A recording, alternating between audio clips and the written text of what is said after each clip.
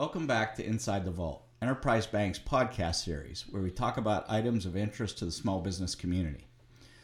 Here at Inside the Vault, we always try to keep an eye to what are hot topics emerging that are of interest to small business.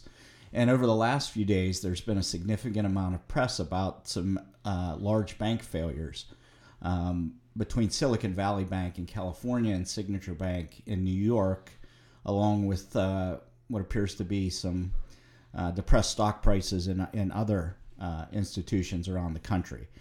For that reason, we wanted to be sure we got out to our audience here timely to talk about, what the underlying issues are behind these bank failures, and most importantly, how Enterprise Bank has insulated itself from some of those issues.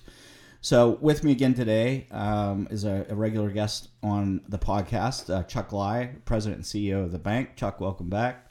Morning. So, I don't think anybody saw this coming from the standpoint of, we all know, we've been talking about on the podcast, inflation. We've been talking about interest rate increases, but we hadn't really seen any stress in the financial system. And then these two bank failures kind of came out of the blue.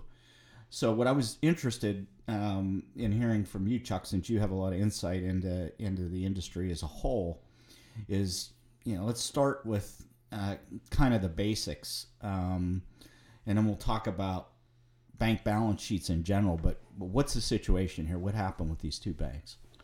Well, from an industry perspective, and we've discussed this in the past, after we went through the government subsidies to try to get us through the period where we were concerned about illness and what have you and shutdowns, there's a lot of more cash in the banking system that's been in for a long, long time.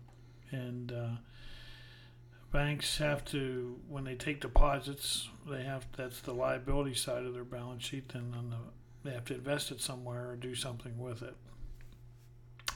A lot of banks were not able to lend out all that extra cash that they received, so they began to invest in securities, treasuries, mortgage-backed securities, whatever was out there, to try to get a rate of return on the money that they were paying out deposit monies for, because otherwise it's going to sit in what I call the bank's checking account, which is our account at the Federal Reserve.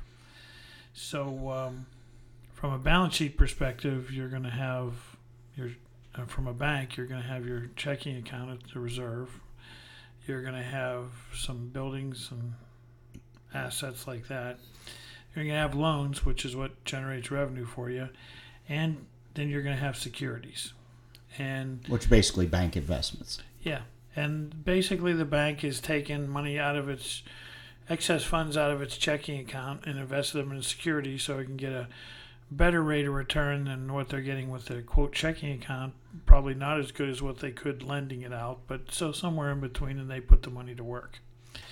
The issue was a lot of people had a lot of funds, a year or so ago, and the lending environment wasn't that strong that they could use up all those funds. So they chose to purchase securities. And when interest rates have run up as hard as they have, then the value of those securities goes down. When you buy a security and it's got you're getting a half a percent for it, and then later on, 4 years later, market rate has gone to 4.5%. The way that security gets priced to get the return to the buyer up to the 4.5 is to discount the principal amount. Mm-hmm. And so there's what's termed unrealized losses. In other words, the difference between what you're holding it on your books for and if you sold it tomorrow, there'd be a loss. Based on where the market is at that point. And a lot of banks have that in because they had decided that that's what they wanted to do with that excess cash, to buy those securities. At Enterprise Bank, we didn't. I gave the opportunity to make a few extra basis points versus the fear of if interest rates were going to rise, you would get hurt. And so we chose not to do that. Now, that in and of itself won't create a loss. It's an unrealized loss, but it's realized if that security is sold. So, yeah, for those banks to have to incur that loss, it has to become unrealized because they bought it when rates were low and rates have gone up, and then second, they have to be forced to sell it. When banks put a security on their balance sheet, they either make a determination, I'm going to hold it to maturity, or I'm going to put it in inventory because I probably will have to sell it relatively quickly. And you value that in two different ways, right? Right. If you put it in as inventory, it gets valued based on the fair market value of the security changing, and you run that right through your income statement and everything. If you're going to hold it to maturity, which means you're not going to get a gain or loss, you're going to sell it to the principal that you bought it for at the end of its term. That's called hold to maturity, and in that situation, the unrealized gains or losses drop directly into the equity section of the balance sheet. But for regulatory capital reasons, it's not counted as a loss or a gain until it's realized. So let's talk about the kind of the liability side of the bank's balance sheet, which is the depositors. Right. So, I mean, we're somewhat speculating here, but, what kind of caused this kind of demand from depositors to withdraw funds? Well, that's why I say in order to have a loss to hurt the bank, you have to have the unrealized losses, and then you have to be forced to sell those held to maturity securities and recognize the loss, and then it does drop to your regulatory capital. In Silicon Valley Bank's situation, they had a lot of depositors that were in the tech field. And the tech field was taking on the chin, so it was taking some losses, and so people were starting to pull the funds out to cover their losses. And in that particular bank's circumstance, as they began to sell these securities to pay these people back, turn it into cash to pay the people back, they recognized these losses. Okay. And when the word got out on Wednesday, that was a significant loss, then there was a fear because Silicon Valley Bank had a lot of very large depositors. They're all kind of like hedge funds, startup companies. People are kind of in the same circle. And honestly, the fear hit and everybody tried to withdraw their funds. They had, that's a $200 billion bank, and the demand for funds was $42 billion in one day. So almost 20% of their deposits were yanked out from underneath them right away. Yeah, what would be the normal kind of, I'm going to call it for lack of a better word, cascade? So, if there's a major, let's call it in the terminology is a major run on the bank or a major withdrawal of deposit funds, I would think bank would look to its cash first, then it would potentially look at its own borrowings. Right. And then the last piece and obviously would be they did that. Okay.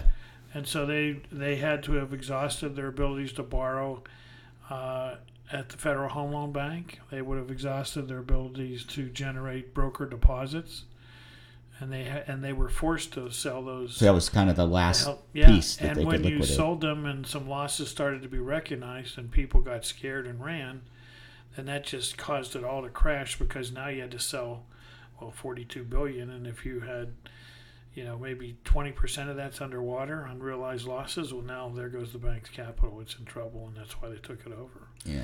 And the bank in New York, similar circumstance. It had, like a lot of banks right now, unrealized losses. In that particular case, they were a crypto bank, so they were holding dollars for crypto companies.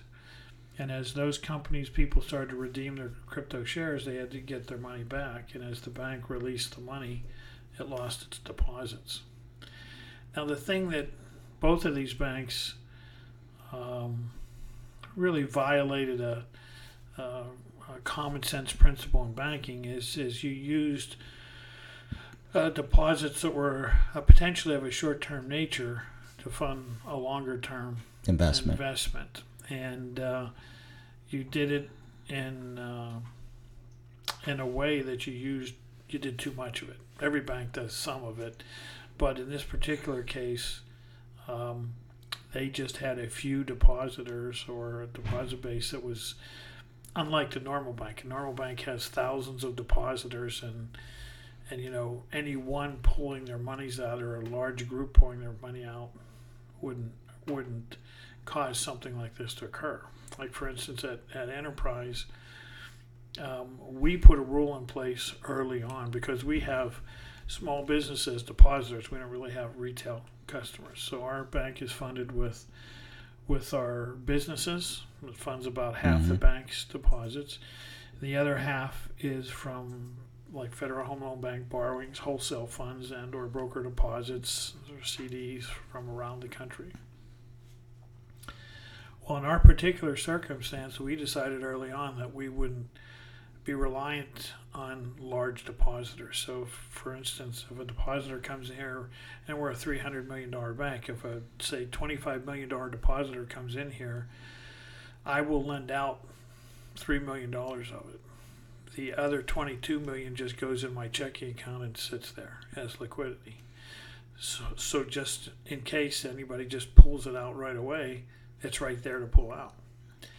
In fact, if you look like at Enterprise Bank, like I said, we're a $300 million bank. We have $65 million in our quote checking account at the Federal Reserve, and that's not because we need that much. Our fluctuations in our checking account might be $4 or $5 million in a day, so we only need to have, say, $5 million in that account. We double it just to play it safe. All the extra money, just liquidity, is excess deposits from the very large depositors. So if something, I said 42 million out of 200 billion took down Silicon Bank, right? Well, we could take 50 million and tomorrow, if we had that kind of rush on the bank, and it wouldn't hurt us at all. So we could take the same kind of run and it would have no effect on us whatsoever. Basically, Enterprise Bank's got only three asset classes: this liquidity, this cash, our loan portfolio, and our fixed assets. Yep.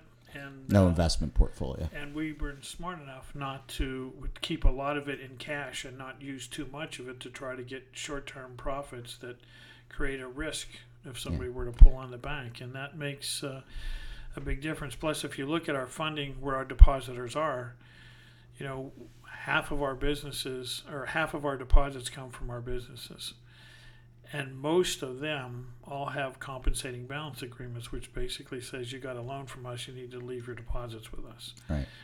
And the other half of the funding for the bank is wholesale funding, where it's a contract in place. You're not allowed to make an early withdrawal. It's if we borrow from the Federal Reserve or the Fed, or we get certificates of deposit through brokered sources, there's a contract in place that they basically don't have the right to pull the money back. So they might see something in the newspaper that they don't like about Enterprise Bank, but they can't make a run on the bank because they can't get their money till the term is up. So because that covers half of our deposits, we couldn't have this kind of a liquidity issue in this bank the way we set it up. Now, we could if we were trying to be greedy and try those extra couple pennies at the front end, but we chose to run a safe and sound bank and structured it differently. That was what I was going to ask you for some more of your insight on. Is this, are these investment portfolios that have been built up by these banks and are now upside down because of the interest rate environment? Is it corporate greed? Is it shareholder pressure? What are the kind of factors that play into this? Well, it's got to be some kind of pressure to get the bottom line up as high as you can, as fast as you can. And what I don't understand is how a regulator can not say something. The regulators, I know for a fact that our trade association, Bank Trade Association, had a discussion with our regulator that said a lot of these banks have these unrealized losses. This is a concern. And the regulators said, we don't think it's that bad. It's not a concern. Now, it's not a concern unless you have a run on the bank and are forced to sell those securities. Right. But obviously, Silicon Valley Bank got a. My understanding is they just finished their exam and went through an exam like 2 months ago and got Passed. yeah, passed and did fine. And now you see what happened. So obviously, people weren't looking at this risk. And I can't sit there and tell you everybody does what we do. I mean, we truly do have a rule that says no matter how big the deposit is, we'll only use so much of it to earn money on. The rest we throw in a checking account. And quite honestly, for you, not so much the last year, but for 5 or 6 years before that, we actually lost money being conservative that way on those particular deposits. Now, we make enough from the rest of the operation that we're still very profitable, but we chose not to go get that little extra bit of profit to risk the liquidity of the bank. And obviously, these organizations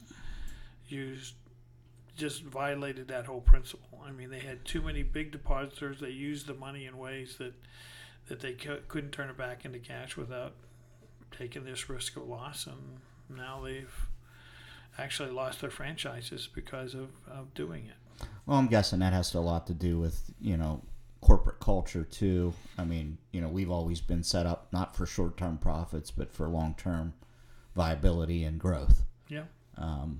Let me ask you, so kind of interesting kind of dichotomy here. You've got, the Fed pushing up interest rates to slow down the economy and slow down inflation. And now you've got those interest rate increases hurting a couple of major institutions. Do you see any backing off or moderating of the Fed's position based on these couple of bank failures, or is it just a drop in the bucket, really?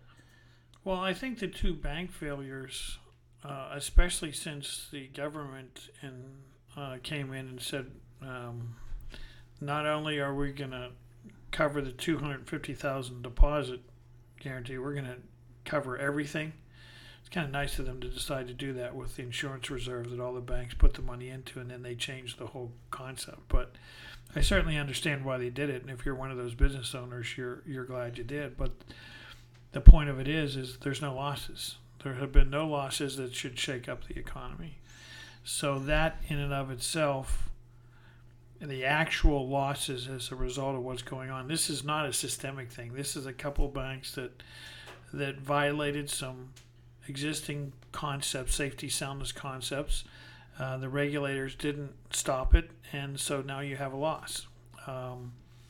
But it's not a loss that is going to hurt anybody that's a depositor. It'll hurt the FDIC insurance reserve that we which all will put ultimately into. hurt all of us in the banking Well, we'll all system. get assessed. Yeah. We'll get assessed possibly. Now, here again, that depends on how good a job the regulators do liquidating the bank. I mean, in theory, when you look at Silicon Valley Bank, the assets are larger than the deposits. So they have to have the losses chew up all the equity on all the subordinated people before our fund, in theory, gets hurt.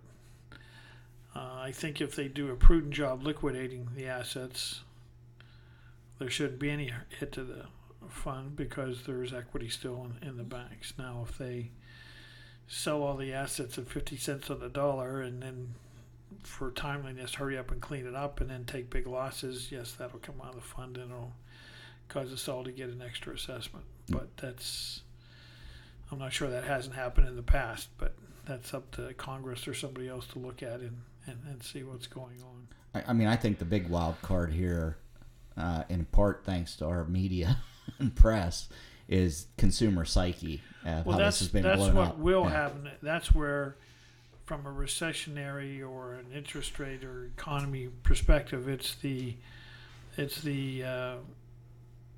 change in consumer spending. Consumer spending drives a lot of our economy.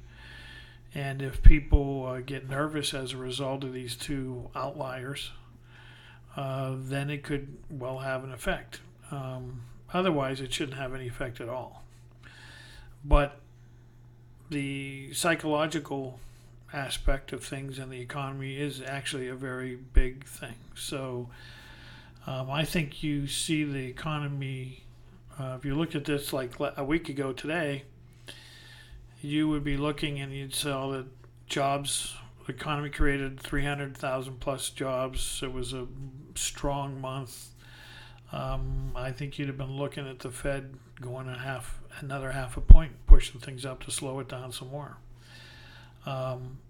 With this psyche out there, which probably will have effect, but maybe yes, maybe no. That's the thing. That's what makes it so hard for them to make judgment calls as to what to do with interest rates. But thinking that this could have some psychological effect on spending, maybe they'll reduce it off of the 50 and go down to 25. I think the market is already anticipating it being zero because of that psyche. So who knows? I mean, this is why the work that the Fed does is not, it's art and science combined. There's no real white and black here when they make these decisions. There's an art to it more than a science, I think. So. Well, the other thing that's happening, as always happens in Washington, is they're weaponizing this issue for political purposes. I mean, what we've been hearing out of the current administration is, this is all because we repealed banking regulations or cut back on banking regulations in the prior administration. None of those have changed. It's all about how they're managed and enforced, right? Absolutely. The concept of what I just talked about, the concept they violated, that they used too much of large depositor monies in a way that created risk. None of those regulations that were rolled back address that issue directly, and it's like a standard operating procedure. It's something that small banks and large banks have to worry about. It had nothing to do with the rollback of doing stress testing and things like that at a different level if you're 50 billion versus 250 billion. This concept of using deposits this way in an unsafe way is there for every bank today and every day. And those rules have no effect whatsoever. It's good political gamesmanship for people that are ignorant, but other than that, there's no value to that whatsoever. And it sometimes makes you mad in the industry because the funny thing is when you look at what's going on when you change those regulations and put more regulations on the smaller companies. Look at what's happening. You put them out of business. And if you look at Senator Warren or Senator Sanders, they're always pushing hard against the largest banks.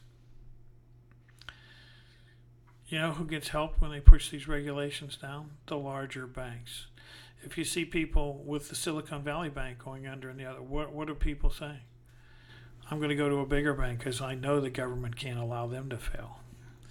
So the motivation of what they say and what they do actually do the opposite, and they don't seem to be able to figure that out. Yeah. It's a shame because it really puts the smaller banks at a disadvantage, and pushing those regulations down. It's funny when you are a small bank, especially a family-run small bank. That's your life. You don't need a regulation to tell you what's safe and sound versus not. Maybe if you're a Wall Street person and it's not your money, you take risks. But to put a regulation on a family bank the same as you do a Wall Street bank, it makes no sense whatsoever, none. And it shows you're ignorant of how human nature works in a business. Yeah. So if I'm a consumer and I'm a depositor and I have concerns, we live in a world where data is readily available on all financial institutions. What should somebody be looking for in the financial statements or the information available on a bank, considering the dynamic we're in right now? Well, the FDIC posts all the financial information for all the banks. You can go in and look at a balance sheet and income statement. You can see who's making money, how much capital they have, how they've performed over a period of time. If they have a significant investment in these bonds and marketable securities. Yep. And you can look and see, it's very easy to look in the balance sheet and see if they have unrealized losses. So you look in the balance sheet and see if there's unrealized losses, and then if there are, then you go look and see, what makes up their deposits? Are they large depositors, or are they made with a whole bunch of people that are in the community?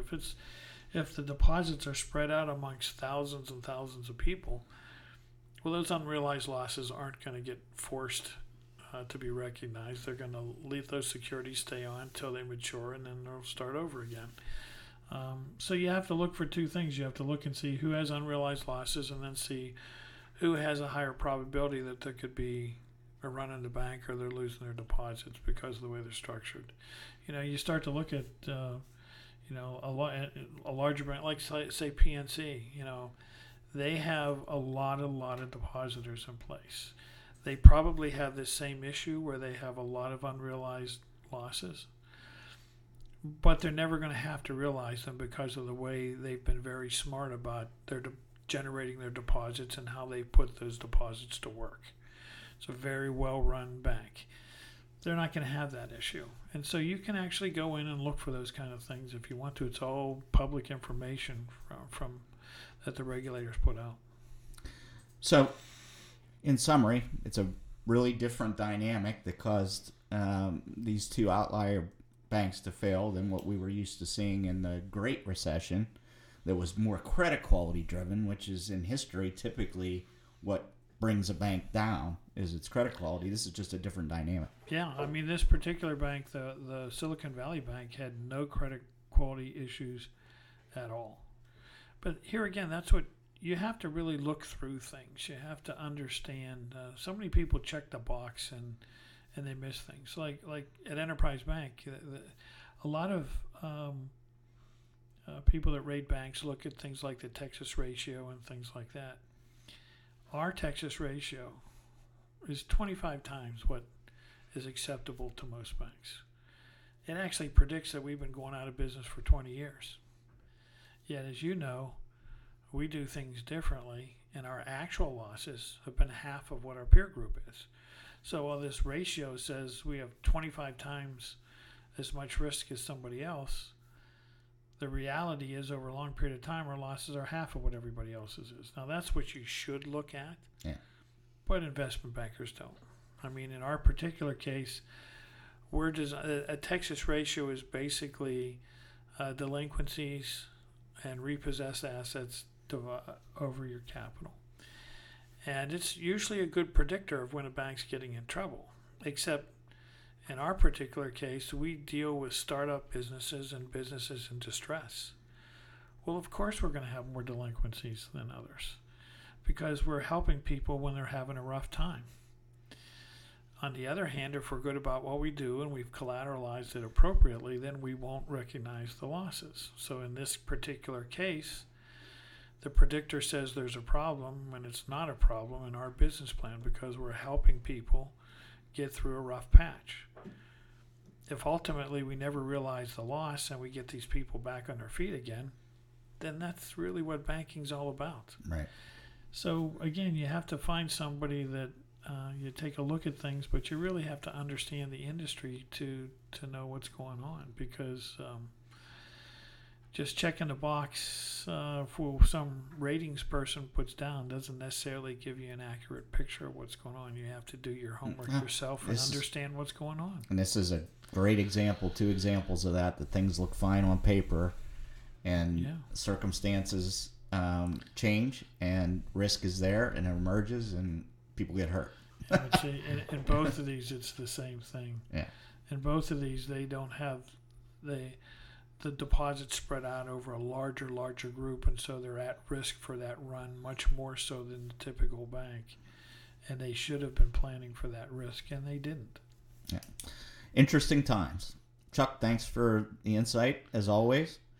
For those of you listeners and viewers, if you have any questions or suggestions for future topics, you can email us at insidethevault@enterprisebankpgh.com. And you can check us out on all the major podcast platforms and in video format on YouTube. Thank you very much.